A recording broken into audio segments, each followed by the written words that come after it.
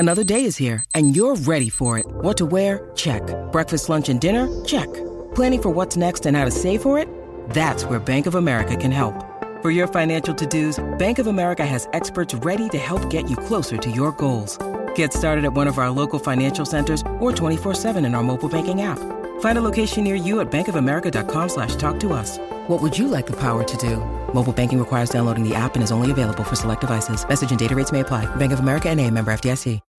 When you need mealtime inspiration, it's worth shopping Kroger, where you'll find over 30,000 mouth-watering choices that excite your inner foodie. And no matter what tasty choice you make, you'll enjoy our everyday low prices, plus extra ways to save, like digital coupons worth over $600 each week. You can also save up to $1 off per gallon at the pump with fuel points. More savings and more inspiring flavors make shopping Kroger worth it every time. Kroger, fresh for everyone. Fuel restrictions apply. It's a Minimalist Monday edition of Optimal Living Daily, episode 2082, 7 Things You Can Do to Declutter Your Mind, by Karen Lazuski of KarenLazuski.com. And I'm Justin Malik. Happy Monday and welcome back to Optimal Living Daily, or the OLD podcast, where I read to you from some of the best blogs I can find and get permission from, mostly covering personal development and minimalism on this show. And with that, let's get right to our Minimalist Monday post and start optimizing your life. 7 Things You Can Do to Declutter Your Mind, by Karen Lazuski of KarenLazuski.com. Quote, "You don't have to control your thoughts. You just have to stop letting them control you." Dan Millman. In a world full of errands, obligations, noise, and chaos, it is no wonder that sometimes our minds are sent into overdrive and we wind up feeling stressed and overwhelmed. Our mind gets full of clutter, and we feel like we are trapped in our own head, unable to find the peace that we are seeking. Have you ever felt that? There's so many things I've learned on this journey to minimizing and simplifying my life. One of the biggest lessons to date that I have taken to heart is that just as our drawers and cabinets need decluttering, so too does our mind. So many times we solely focus on decluttering our possessions and neglect the issue of mental clutter. Mental clutter is when you have so many ideas, thoughts, and stresses clogging up your mind that you can't think clearly. You might start feeling anxious and have a hard time dealing with everyday tasks. I don't know about you, but if I am not careful, this mental clutter can creep up and it will take some time to come out on the other side. I have to be intentional and pay attention to what is going on in my mind. When your mind is decluttered, you are able to feel calmer, lighter, and stay focused on the things that truly matter. I want to share with you 9 ways you can declutter your mind and find more peace. Number 1, write it out. When you are feeling stressed or overwhelmed, grab your journal and write it out. Whatever you are feeling, get it out of your head and onto paper.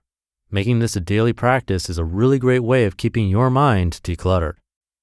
Number 2, practice gratitude. Each and every day, take 10 minutes and practice gratitude for the beautiful things in your life. Whether that is first thing in the morning or before bed at night, look around you and pick 5 things you are grateful for. Even on the worst and most chaotic days, there's always something to be thankful for. Number 3, go for a walk. Get out into nature, feel the cool breeze on your skin, listen to the birds chirping, and take it all in. When you're in this place of your mind feeling cluttered, going for a walk is a perfect way to clear your mind and reset yourself. Number 4, learn to say no. When your calendar is full and you are running from one place to the next, you aren't giving yourself the time to relax and rest. You aren't giving your mind the opportunity to declutter. It is okay to say no to things. It is okay to stay home on the weekend instead of running around. It is okay to tell your friends no when you have too much on your plate. Number 5, set your priorities. It is up to you to decide what is important to you and what isn't. Set your priorities and don't worry about what anyone else thinks. Write it down if it makes it easier for you to follow your goals and what you want in life. Set aside time each day to do something, even just one thing, that moves you closer to those goals. Stick to your priorities, and you will see that your mind is clear and calm. Number 6, reduce social media. The thing with social media is that it can be a wonderful place to connect with other people and find inspiration, but on the other hand, it can be a toxic place where you can feel inadequate and left out. Reducing the amount of time you spend on social media is such a great way to recenter yourself and declutter your mind. This doesn't mean you should never have social media. It just means that you should be intentional with the time you spend on there. Number 7, focus on the present.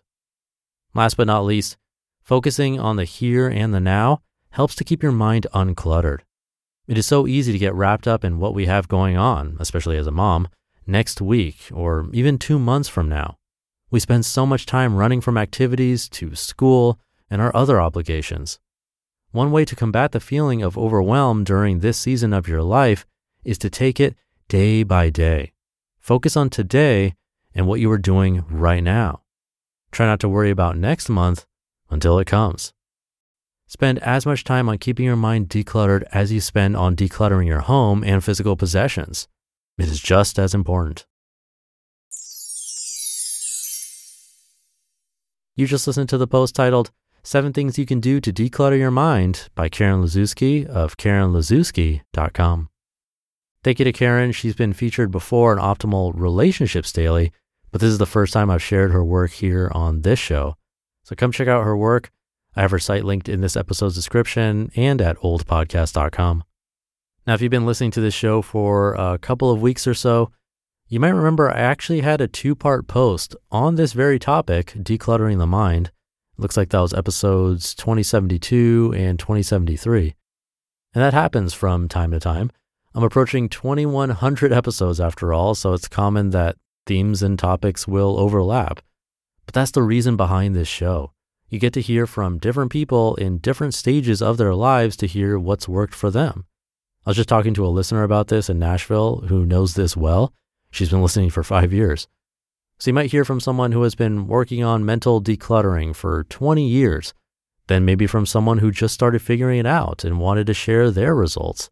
And both are equally important because sometimes that expert level opinion just doesn't work for us and where we are right now. So you get to hear these different perspectives. And actually, sometimes their ideas do overlap, and that's a good hint that it's worth trying.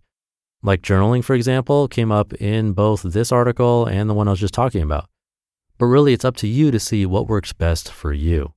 So experiment, learn what works, keep doing what works, and do share what works for you. It's always nice to hear. Have a great start to your week. Thank you for being here and listening to me and for subscribing to the show. And I'll be back tomorrow reading to you where your optimal life awaits.